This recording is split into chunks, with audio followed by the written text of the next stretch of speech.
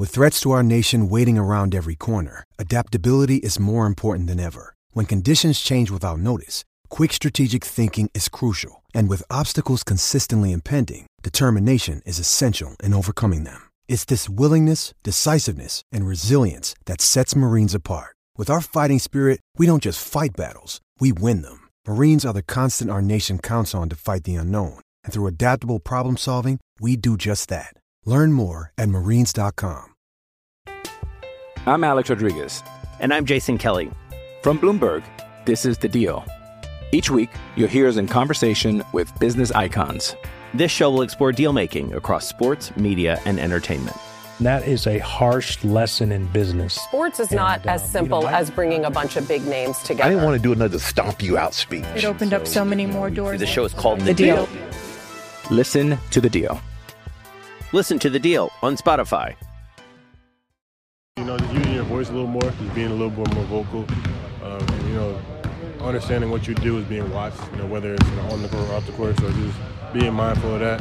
If I'm acting a fool off the court, then the other guys are going to think it's going to be cool to act a fool off the court, so just be mindful of that kind of stuff and, just lead these guys in the right direction. And it seems like you and Braswell are pretty close. Yeah, that's my guy. What's that relationship like between you two? I see you clowning him. Oh yeah, he's a goof. He's a goof. That's my guy though. We're real cool. We pretty much grew a relationship last year. Towards the end of the season, we got close. We just got close ever since. That's my guy. It seems like that's kind of how you carry yourself too. Just, that's how you got to be. I'm not going to call you a goof, but if you want, you can call me that. That's fine. You can call me that. You got to have fun. You got to have fun with it. So that's all I'm trying to do. It's a North Carolina meltdown here late in the half, started by Cole Anthony and his decision making. Hughes went to work on play tech. Again, Hughes on play tech. The fadeaway in the final seconds. What a half for Elijah Hughes and the Syracuse Orange. This is the Syracuse Basketball Podcast. I am Bobby Manning. He's James Zuba, and in the building is Matthew Gutierrez. In a building in Florida. Not physically in the building. We're outside right now. You might as well be outside, not in a building if you're in Florida. James is in New York.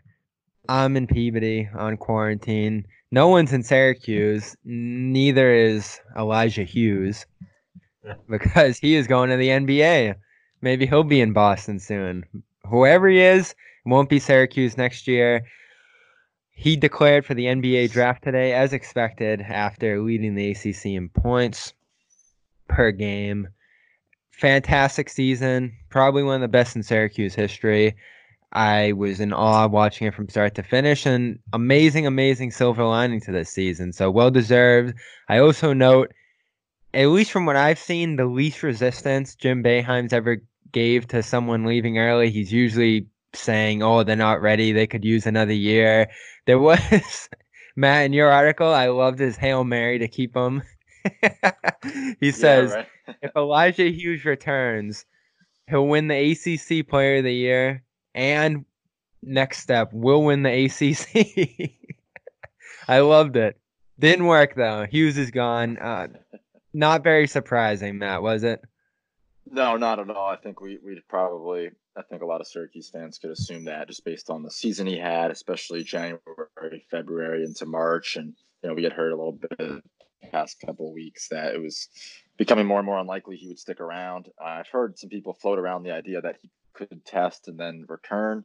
I would put like a 1% chance on that, just given he's pretty much a lock to be a mid-second round pick at worst, in a relatively weak draft. And could sneak late first, although interested in what you guys think, but I don't think that might be possible now just because they won't have the workouts or the other scouting activities. So he won't really have much opportunity to sneak further up, whereas right now he is where he is. Who knows? They might not even have the draft. Draft's usually toward the tail end of June. The NBA is hoping to get its season going in July. So I think that's going to be a priority. So he's definitely heading into uncharted waters when it comes to the process. There won't be the in-person thing, certainly. I mean, maybe they could do a Zoom draft combine. I don't know. Skype. Zoom stock is going up, James, right? Hey, we'll see how this whole thing plays out. Currently the combine is scheduled for May, mid-May, and then the draft is scheduled for June 25th in Brooklyn at the Barclays Center, actually, where we've all spent a frequent amount of time. We'll see if any of those dates have been impacted or anything. It's too soon to tell. Don't want to speculate too much on the coronavirus and the pandemic and everything that's going on there, but we'll see if those dates remain in place. As it relates to Hughes, yeah, he could come back. It's extremely unlikely. I think we all know that, but he does have up until 10 days before the draft to withdraw his name and retain his eligibility. He can hire an agent through this process. The agent would have to be NCAA certified so long as he wants to retain his eligibility, and he can accept a payment as long as it relates to lodging, meals, those sorts of expenses. But I think we don't have to entertain that too much. I think we're all pretty much under the assumption that Hughes isn't going to be back next year. Had a great season, one of the best in Syracuse history. It's funny. I was talking to somebody today, and we were talking about that and how it might not be as remembered, just given that the season that Syracuse had. But I do think it is one of the best in Syracuse history, and he looks like a second-round pick right now. And we can compare him to many in the history, whether it was Melo's one season here. Hughes ended up having 2 seasons. It's easy to forget he was here last year with Battle and with O'Shea Brissett. And now when you look at the heights that those 3 reached, it's like, how did that team lose in the first round of the tournament? Like, it's unbelievable to look back on now. And then, that you can compare him to Battle, who had some pretty amazing seasons here too. Never led the ACC in scoring. Hughes played in a little bit of a weaker ACC, so you take that into account. But there's 5 things I'll always remember about him. The consistency is number 1. Felt like he was in double figures every single night, whether it was last year's team or this year's team. 2 completely different roles. That's the second thing. I mean, he was able to thrive here as both an off-ball scorer and an on-ball scorer. Took on an unimaginable scoring load coming into this year. We all knew he was going to be taking the ball, getting all the defensive attention, and I don't think any of us knew how that was going to go, and I think it went even better than anyone could have expected, which is just unimaginable given what he had to do to keep this team afloat this year. 4, my favorite of all, the shot blocking. This guy blocked shots like a center. Like the way he would come back on the back line, weak side, and just blow shots away. More last year than this year, but still he had a few big ones this year. And, there wasn't a big shot, big moment like Battle had against Michigan State or the kind of style that he played late in games, but he was able to give them some monster performances, and I think the fact that he leaves Syracuse, ending a 6-year drought against UNC, scoring 30 points in that game, and just hitting those 2 big shots at the end of the first half. Not a ginormous moment, but I think that's one you hold on to and say, like, that was a great way to go out for him. And of course, he wanted to play the next night. The whole team wanted to play the next night. That's the last night we recorded, James. We both had a pretty good idea we wouldn't see them against Louisville the next night, but it's a weird season that Hughes had to go through, probably one of the weirdest in Syracuse history, so it's almost fitting that it ended like that.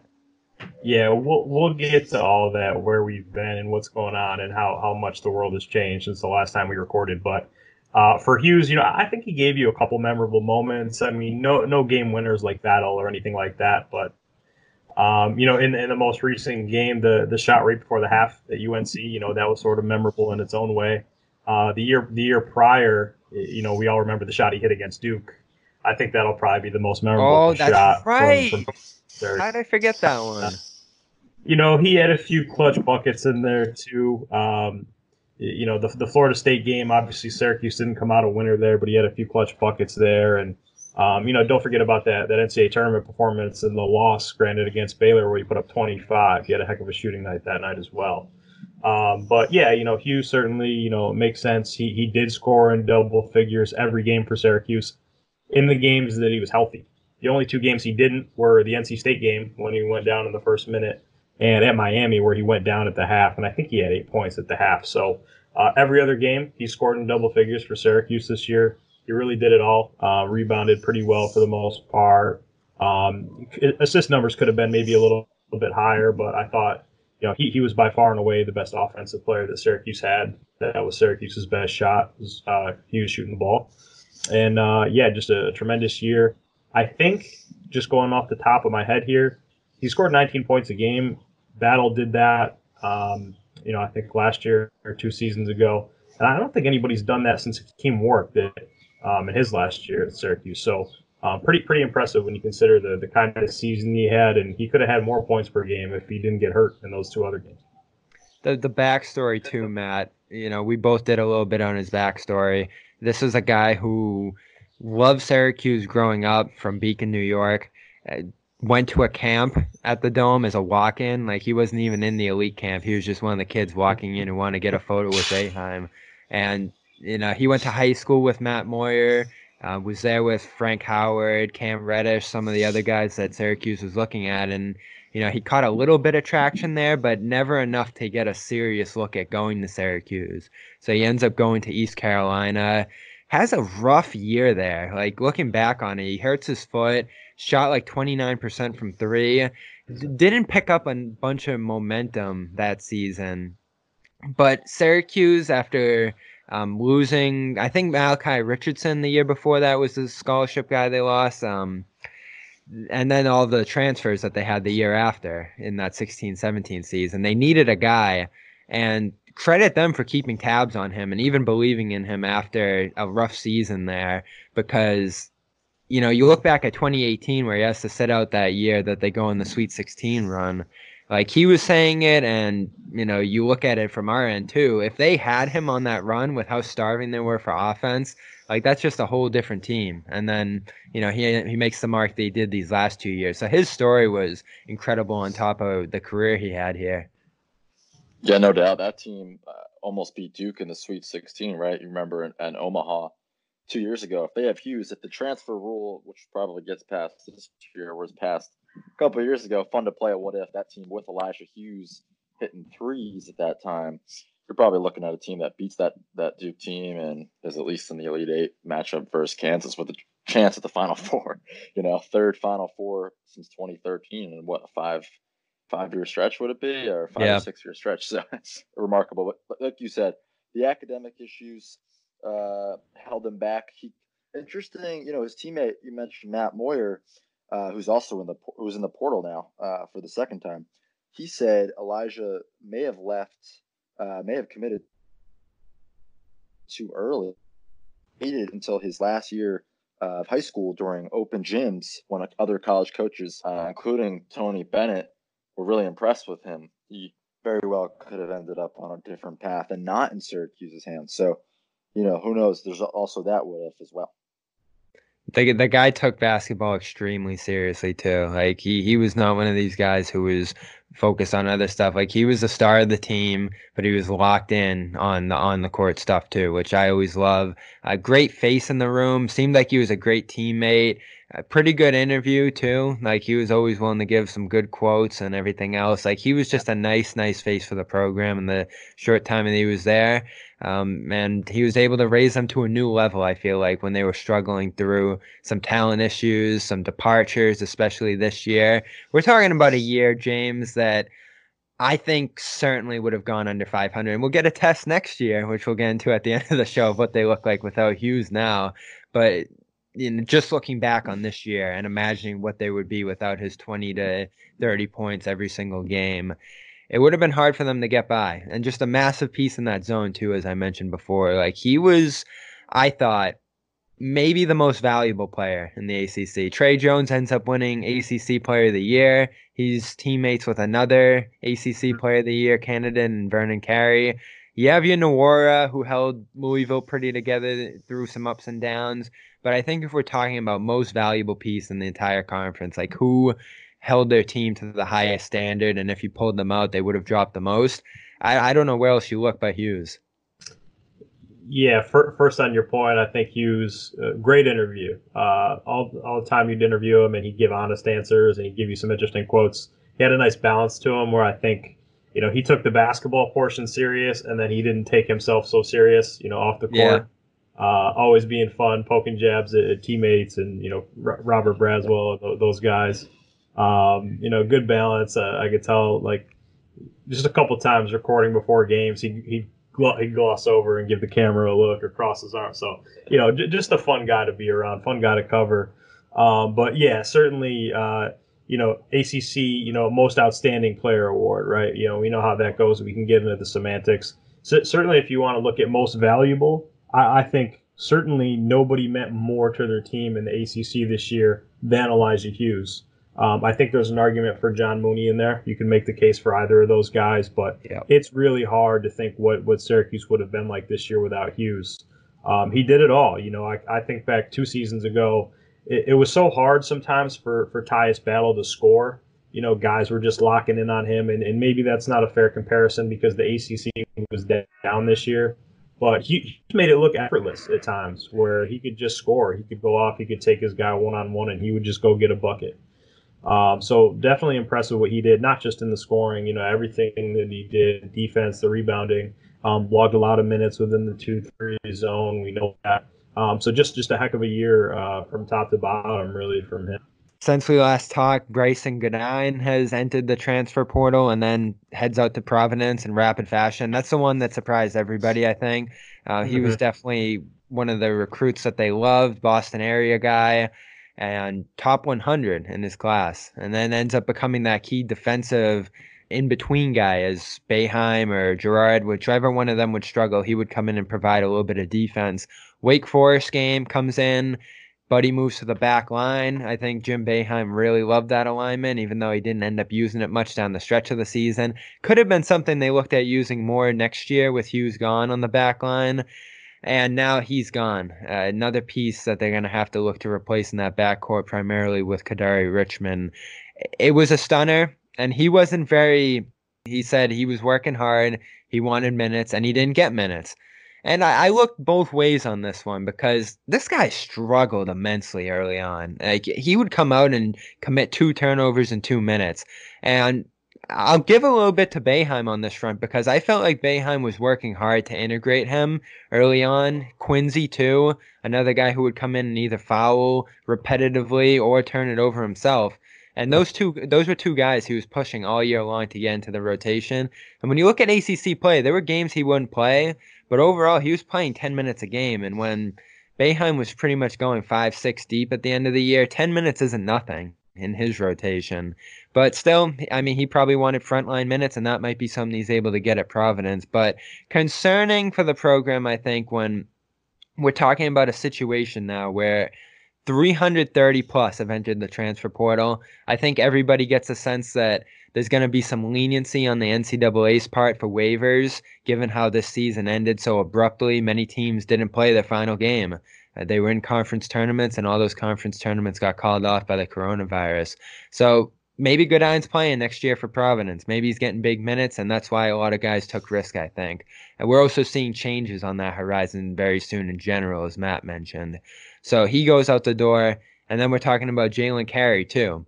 A guy I don't think we're as surprised about. He was ousted from the rotation after about 2 games, gets the surgery. So he has the medical red shirt that he can get immediate eligibility with, too, whenever he goes. So we're talking about Joe Girard, Buddy Boeheim, and a freshman next year, which is a little bit concerning if Howard Washington doesn't end up turning back, and it doesn't look like he's going to either. So, Matt was early on a lot of that stuff. He had the vibes on who was looking to get out of there, who was staying. And then, of course, we get the confirmation through several other reports that followed. Matt, I'll start with you. Syracuse.com had those quotes about him wanting more minutes.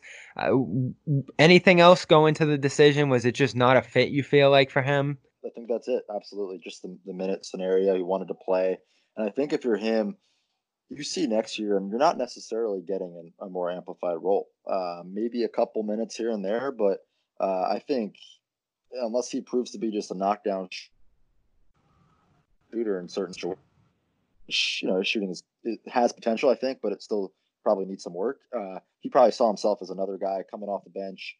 And hey, if it's between him and Kadari, what if Kadari then has a great showing in the fall and beats out that first guard or only guard off the bench spot? So I think if you're Bryson, it made sense. Family means a lot to him as well. It legitimately does. And I think he wanted to be close to his family so they could come out and support him. He's very close to his mom, especially, who worked him out growing up, rebounded, stuff that we normally think of as a father role. His mom did. And so I think Bryson, for a number of reasons, those two especially wanted to stay closer. And who knows what he was promised by Providence? Maybe he was promised a starting backcourt job, or at least being one of 3 candidates for that job. Yeah, I think he's a good fit at Providence. I think that'll work out well. Somewhat surprising that he did transfer. I think if you're looking at it from the outside, I think, Jalen made sense. Maybe you thought he might have transferred at mid-year instead of year-end, but, I think that made sense. I don't think that surprised anybody. For Howard, I thought he might have transferred actually last season. I thought that would have made a little bit more sense. But well, yeah, he was looking into it, apparently. Right. And, with Bryson, yeah, maybe somewhat surprising. But, that backcourt situation is probably not going to change for the next 2 years with Joe Girard and Buddy Boeheim at starter, and Joe presumably not locking down the starting point guard role for the foreseeable future. But, yeah, as Matt points out, what if Kadary comes in and has a good showing? He's got that length. He's a 6'5" guard, and, he can do some things on the offensive end. I think Bryson showed himself what he could do defensively this year. I think he's a better offensive player than what he was able to showcase at Syracuse. Sometimes just didn't look as aggressive as he could be.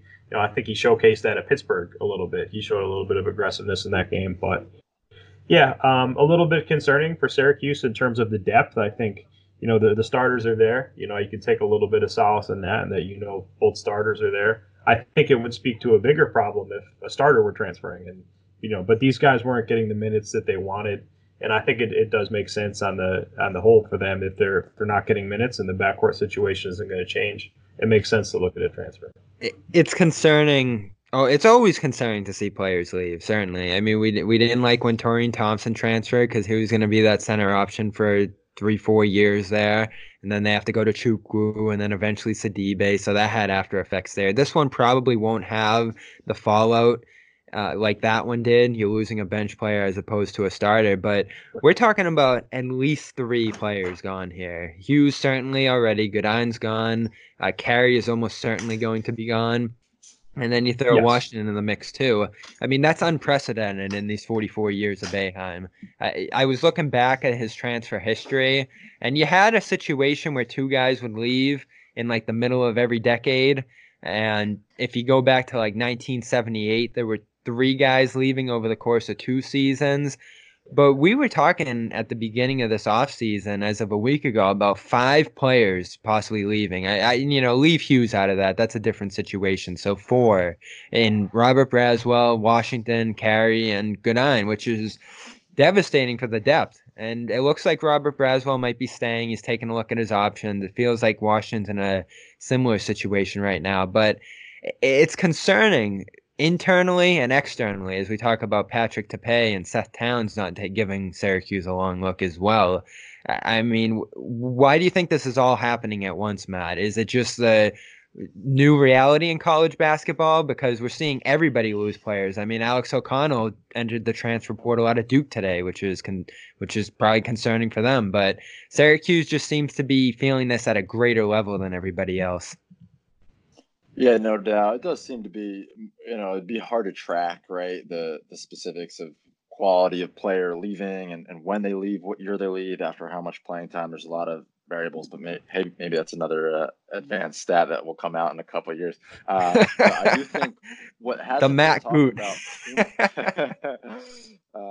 my high calculus Syracuse University formula, but I do think, on a serious note, something that hasn't been talked about too much is the idea that Syracuse has had some guys transfer or consider transferring, but they've been so good for so long. I think your argument isn't as strong when the team is playing well. So if they were flirting with 500 most of this season, and you're Bryson, you're Howie, you're Jalen, at least in the first couple games or last season, and you're on the bench watching a team play 500 ball, you're like, well, maybe I can go out and help them, right? I should at least have more of a chance to see if we can win with me on the floor.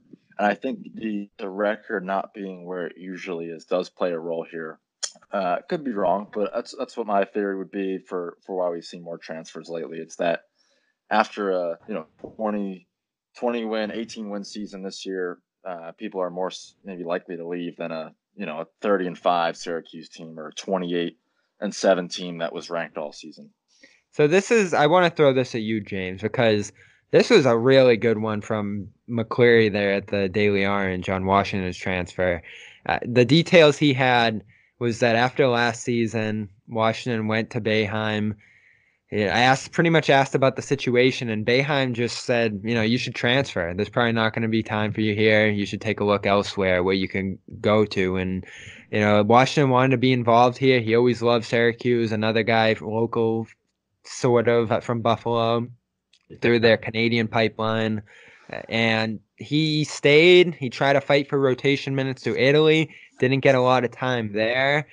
I thought it was interesting when I asked Boeheim at Media Day about Washington, because he was, of course, coming back from the stroke and the knee surgery and everything else. And, Boeheim just kind of gave like a, mild answer on him. He's like, yeah, he's doing good. And then, what followed is what you'd expect from an answer like that. He didn't get a lot of time. He didn't step up into that backup point guard role that I think both he and Bryson thought was going to be there, and Joe Girard was in that picture as well when Carey was the starter. So Carey goes down, Girard steps into that role, and you never saw that backup point guard spot open up, at least consistently. Washington had that great performance against Georgia Tech. He was always involved in terms of leadership on the sideline. I loved watching him call out rotations and just be an active vocal guy over there. And beyond that, just having that feather in your cap as a program, you have this guy who just loves to be here, survived a stroke, you have that great story, and it didn't feel like there was a lot of effort to keep him, try to involve him, and now he has really no choice but to look elsewhere with a couple years of eligibility left given the red shirt last year.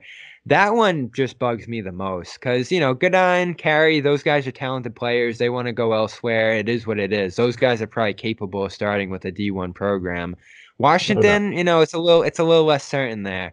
But at the same time, he could give you a little something off the bench. We saw it. And he's a guy you want to have in that room. He's a guy you want to have around the program. And to just see them cast him off pretty much really irked me because I was a big fan of him in my own right, and I think he helped a lot being in there. But, this is how it goes now. This is something Syracuse is going to have to adjust to because pretty soon guys are going to be able to transfer. If they want more time, they're going to be able to hold that over a coach's head, and that's something Boeheim's going to have to adjust to, especially because, he's a little standoffish on these things, as we see. Sure. And I think that could be spun either way. I mean, if you look at Syracuse, you could say, well, if you think you're a good player, you want to come play at Syracuse because you're going to be in that rotation and you're going to play 35 minutes a game or however many.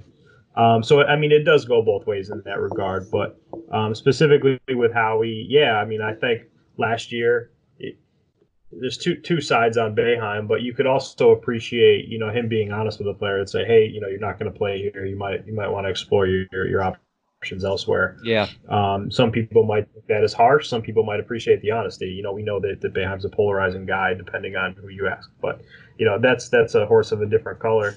I think with Howie, and shout out to McCleary for this, but I think it would have made sense to transfer last year. But as I stated in the piece, the season kind of came up quick, dealing with a lot of different things. All of a sudden, you're going to Italy in August. The season kind of comes up on you quick, and the next thing you know, you're in the midst of the season.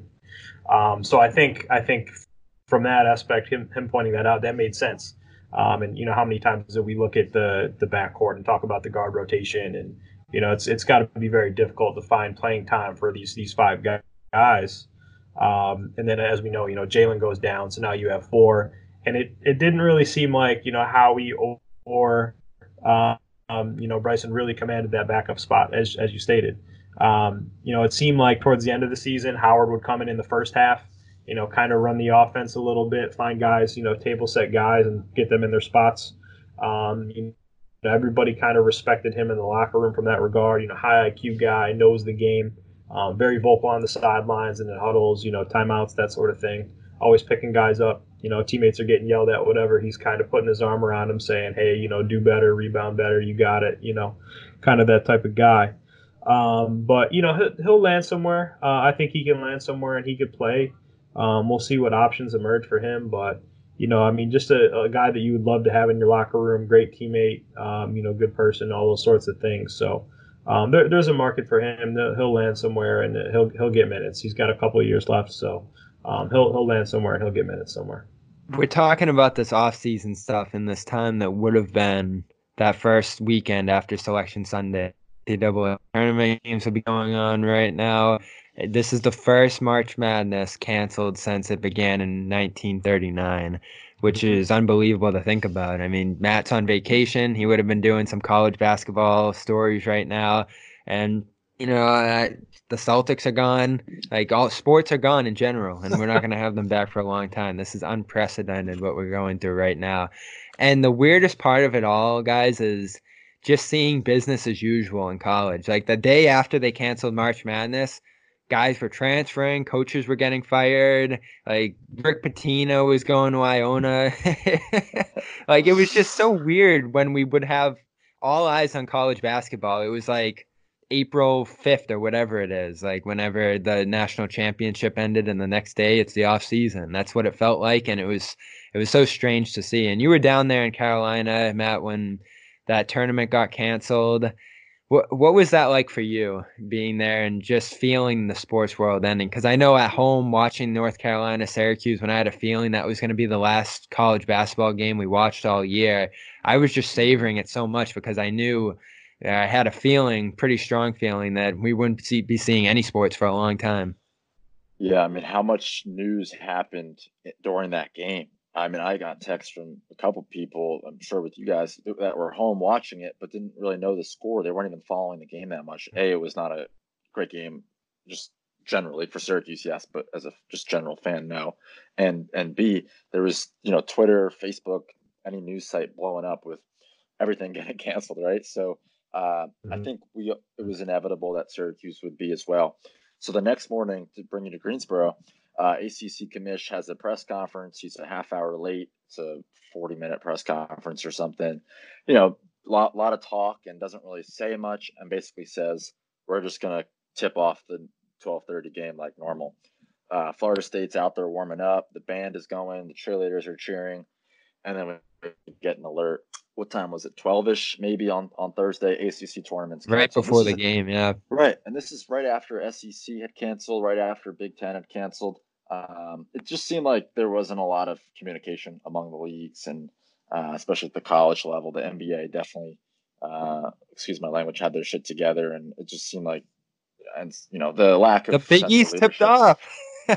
Yeah, I mean, and then canceled at halftime. Not a great look on the leadership part of college athletics. But anyway, it was just a very bizarre scene in Greensboro, and then players packed their bags. Quick last thing, I go to the hotel where a few of the teams were staying: Louisville, Florida State, and Notre Dame, maybe one other.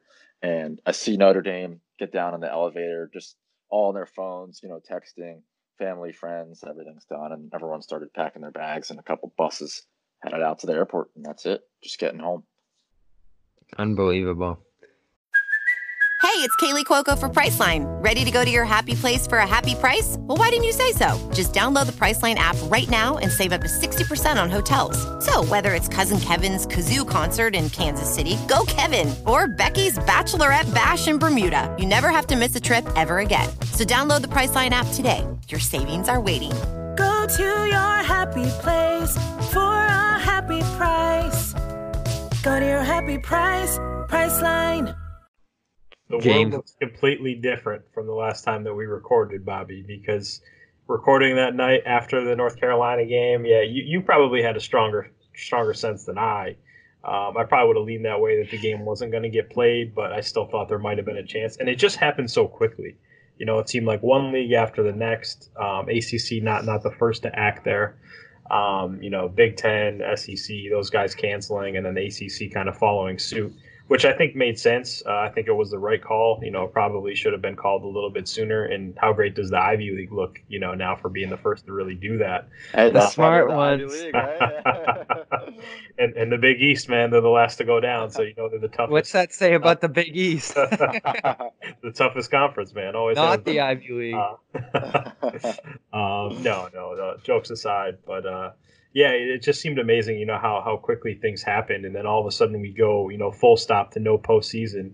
And it seems like Duke and Kansas really forced the NCAA's hand. I think that's what happened. CBS, Matt Norlander had a great piece out just saying that the NCAA was trying to do just a 16-team tournament over 5 days down in Atlanta. So essentially, just the Sweet 16, the top 16 teams down.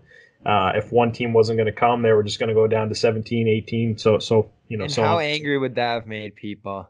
Like the 17th teams that were left out all around, like it just would have been a mess. And I know people would have liked having something over nothing, but there was just no way anything was going to go on. And, the NCAA was lucky in the sense that they had a lot of time before March Madness was going to begin. Like this wasn't 12 o'clock before the, round of 64 or whatever it is now, 128 starting up. But they were able to see everything else, whether it was the NHL, the NBA on that Wednesday canceling, and have the time and space with the conferences taking the brunt of this to make their own cancellation. And, they had a lot of ideas. I saw one was like one location where pretty much every team's playing and you would have had all the players in the stands instead of fans, which would have been pretty funny. But there was no feasible way for any of this to go forward when you started having players, officials, people around the teams, even broadcasters in the building. Nobody knew at that space and time who was positive. And now we're seeing, I think, 14 NBA players, up from 2 last week, have been confirmed to have COVID-19. So this was just growing rapidly, whether you're talking about sports or even real life. I mean, we're up to 4,000 cases now in the U.S. total. Like this has ballooned in the last week as tests have come out to a point where it was just unfeasible for anyone to do this. Because even right now, I don't know if you know, Matt, but has Syracuse been tested? They probably haven't. No, not that I know of. And I liked your language, but that's an interesting point. We can talk about that. But I liked your language too on the idea that guys have been tested. That number will likely increase, and I think we need to be clear that it will increase because guys are being tested, not necessarily because it's spreading currently. Hopefully, people are quarantined, right? And I think some media places have clarified that, some have not. Just the number, because more people are being tested, right? So there's likely more than 14 NBA players who have it, I would assume, right? So doesn't mean it's spreading at the current moment. They could have gotten it already, and it hasn't been confirmed yet. Yeah, an interesting point. I don't think Syracuse has been tested with it, maybe unless James disagrees, but I don't think they have. Yeah, so I mean, you never know. Like any one of them could have it. I mean, Marcus Smart didn't have a symptom at all, didn't feel wrong in any way, said he could go out and play a game right now, and he has it. So that's the kind of disease we're talking about right now. It's just a silent killer, and we're talking about this killing people, and it's not just old people. Like we've seen severe symptoms in younger people now too, and if you can't get access to medical care, that's the big concern here. So, there's been a lot of awareness raised about this over the last week and a half. We're seeing the impact it's had on Italy now. Italy, more deaths than China. Like, it's just a surreal time. And, James, you were feeling this like weeks and weeks ago. We now know that like the administration had some idea that this was coming back in January. So, that's another conversation. But like, how surreal does this all feel? Like, the world has stopped. We don't have much to write about. We're all at home. You're working from home. Matt's down in Florida. I still have my day job, but I feel like by Monday it's probably going to be shut down as we see more things close. And we're talking about a situation that 1 week in has already felt insane and is probably going to get worse in the next few weeks. Like, as bad as that sounds, like that's just the writing on the wall now when we're talking about this country being 2 weeks behind Italy. Yeah, and I don't think we'll get up to, Italy's level. I don't want to get, too much into this, just because I'm not a doctor. I'm not. Yeah, but I mean, what's it like? You live in New York, which has been like the epicenter of this. What's it like there? Yeah. So I'm in the hotbed currently. Great place to be apparently right now. But yeah, it's been strange. I think it's been kind of, for the lack of a better word, incredible in a bad way that, how quickly the world has come to a halt. How quickly things have gotten shut down or altered the way that we've done things. Certainly in New York, pretty much across the board, everybody's working from home. Just about everything has been shut down. It's all non-essential. So you're talking about, grocery stores are still open, pharmacies are still open, and that's about it. The only thing that hasn't officially been shut down is public transportation to this point. So I mean, it's kind of incredible. That doesn't that can shut itself down because that's the last place anyone wants to be right now. Sure. There's still, for where I am, I'm on the Upper East Side, and there's still people out walking. I think there's still people out driving a little bit. But it's really altered the way that we've done things. There's going to be a lot of collateral damage in the wake of this thing. Hopefully we can just get through it, flatten the curve, spread, the spread, flatten that out, limit as much as we can. It's kind of full on damage control right now. And you hope that people that do have this can get through this and we can prevent the further spread of it. But yeah, it's certainly been almost bewildering just to see how quickly things have changed, how much and how fast things have changed. I think that's the biggest thing for me is just, everything was fine a month ago, and now we're in a completely different space, completely different territory, and hopefully we can all get through it. We're all kind of in the same boat right now. Everybody's kind of impacted in, to a different degree, but we're all impacted under the same thing. Hopefully, we can all get through it with as limited, I guess I would just say as limited impact as possible, and everybody that has it, hopefully they can get through it in the best way that we all can. It's no matter who you are, you're affected in some way, and there's big scale things like people losing jobs now, like people imagining unemployment reaching teens and maybe even 20, which is just insane to think about. Just the people that are dealing with the symptoms, and it's pretty frightening. I think the numbers are somewhere around just under 5% deaths, and there's been a lot of impact. But hopefully those that do have this are the ones that can get through this the best. Yeah, for sure. Matt, you're hunkering down in Florida, not a bad choice.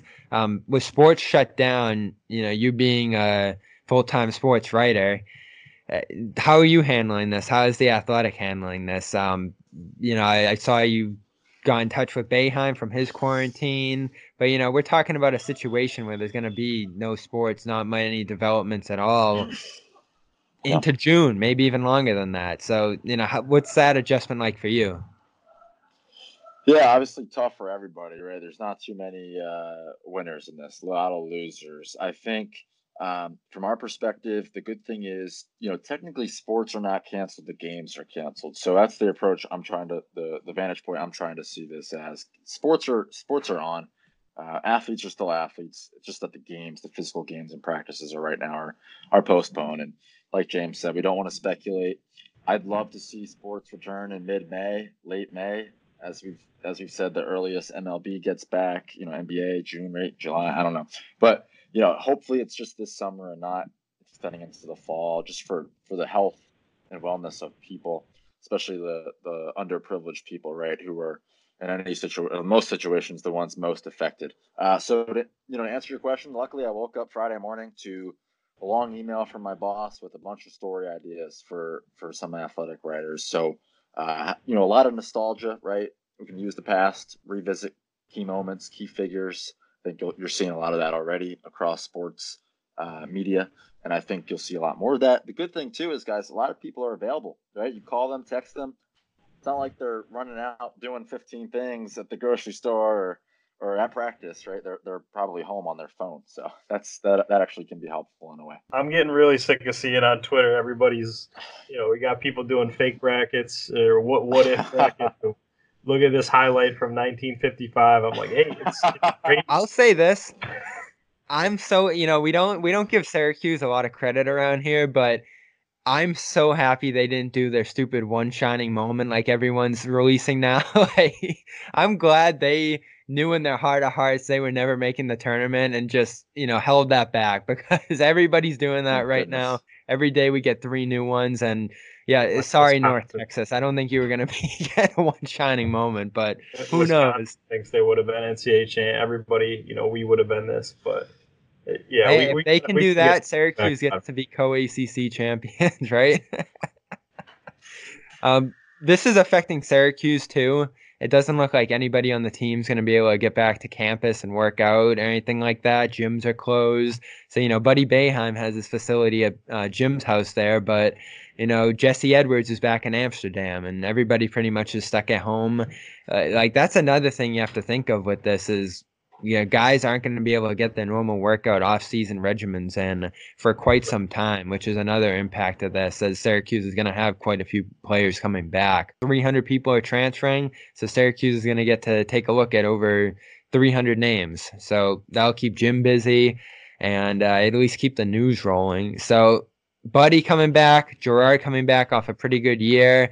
Braswell coming back is really exciting if he is indeed, because, James and I love this guy a lot. I still think he has a lot of potential. And then, Quincy was a guy that some people were looking at as an NBA draft prospect. And even though it was a rough season for him, now that you get another year out of him, which is encouraging too. And Sidibe made some strides toward the end of the season. 3 great games in the final 5. So it's a little concerning not having Hughes coming into next year, but as you look at the roster, James, some of the improvements that players made, Buddy being among the most improved, what do you envision next year looking like? It's way too soon to throw any predictions on next year, how many games Syracuse can win or, where they can land in the postseason, anything like that. But I think when you look at the roster that they currently have with the guys coming back, I think you feel okay about the front court, even though you lose Hughes.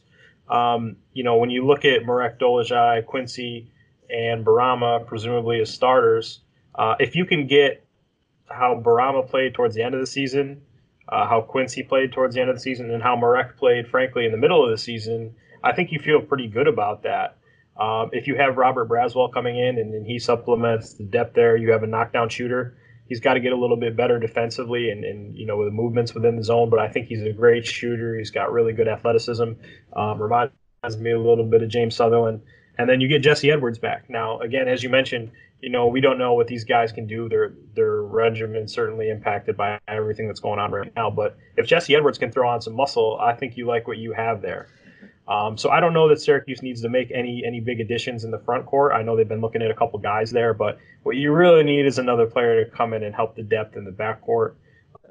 Joe and Buddy are coming back. I think the defense could be a little bit better with maybe somebody like Kadari coming in. But if one of those guys gets hurt or, for whatever reason doesn't play the way that they're capable of, you'd really like to have another guard back there. So I think that's one move that Syracuse will look to make. But yeah, on the whole, I think you feel okay even though you lose Hughes, but it's going to be tough with the current roster for Syracuse just to find that point production and pick up everything that Hughes gave them this year. Matt, I love this line from your piece. I told Barama, Marek, and Jesse that at least they can eat a lot. They'll be eating. That helps. Yeah, right. You can't do a lot of basketball stuff. At least you can hopefully grab a good Netherlands type meal or a good Slovakian meal if he's back there. Eat up, man. They gotta obviously put some pounds on. Hey, we'll keep dreaming. Last time I saw Marek, he was at Chipotle passing up on the beans. So what? There should not be any passing up of the beans this off season. That's all I got. Is there anything else you guys want to look back on from last season? It was, we were looking back at July and then the early seasons when we were coming together, and it was a weird year for all of us. I ended up graduating early, so I was kind of out of the fold there in the second half of the year. Who knows if we're even going to have a graduation ceremony. That's something a lot of seniors are looking at now and wondering. Siverud did not sound too optimistic about that, as much as he wanted to give some hope about May, but classes have moved online at Syracuse. The season ends abruptly like that, so I don't think it was quite the year any of us were envisioning. James went down to Miami for a game that didn't even end up meaning all that much, so there was just a lot of unexpected things that happened this year, whether it was Jalen Carey not being the point guard, which we all thought was going to be inevitable, or Bryson leaving by the end of the year, or Girard having the year he had. So what are you going to remember most about this year, Matt? I'm Alex Rodriguez. And I'm Jason Kelly. From Bloomberg, this is The Deal. Each week, you'll hear us in conversation with business icons. This show will explore deal-making across sports, media, and entertainment. That is a harsh lesson in business. Sports is not as simple as bringing a bunch of big names together. I didn't want to do another stomp you out speech. It opened up so many more doors. The show is called The Deal. Listen to The Deal. Listen to The Deal on Spotify. You listed quite a few options there. I probably have to say, just going back to the top of our conversation, Elijah Hughes' stellar season is what is if I'm going to remember one thing in a otherwise relatively down year. At least as far as Syracuse standards, people are spoiled in Central New York. A lot of teams would take 18 and 14. But I think I just remember Elijah Hughes, the player, the person he was. James touched on some of his intangibles. Great guy to cover, great guy to watch. And he will be missed here. One of the better 2 seasons and individual seasons in a while. It's fun to play what if he had stayed, he'd probably go down as, arguably could probably talking jersey retirement if he explodes again next year or in that conversation. He's that good. I think that's what I'll remember most about the year. How do you guys feel with the way things ended? Obviously we know it ended so abruptly, and Syracuse, beats North Carolina. Do you wish that there were more? I mean, at least for me, I kind of felt okay with where things ended. I thought it was the perfect ending. Like, you don't have to play Louisville. You don't have to suffer that defeat that they probably would have. And, like the fact that it was UNC mattered. Hey, I know they had their worst season ever probably, but they went up and smacked Syracuse in front of Brady, Jimmy Fallon, and Julian Edelman weeks prior. So to get back and for Hughes to have that performance, and Barama especially, and we talked about this on other podcasts, but like he's going to get a lot of blame for this year, reasonably so in many facets. But for him to have the close of the year that he did, all the dunks that he was throwing down in that game, that was great to see. And frankly, I know it was disappointing by Syracuse's standards, and they dropped a few that they could have had. But this team definitely improved this year. Like Girard having the season he had.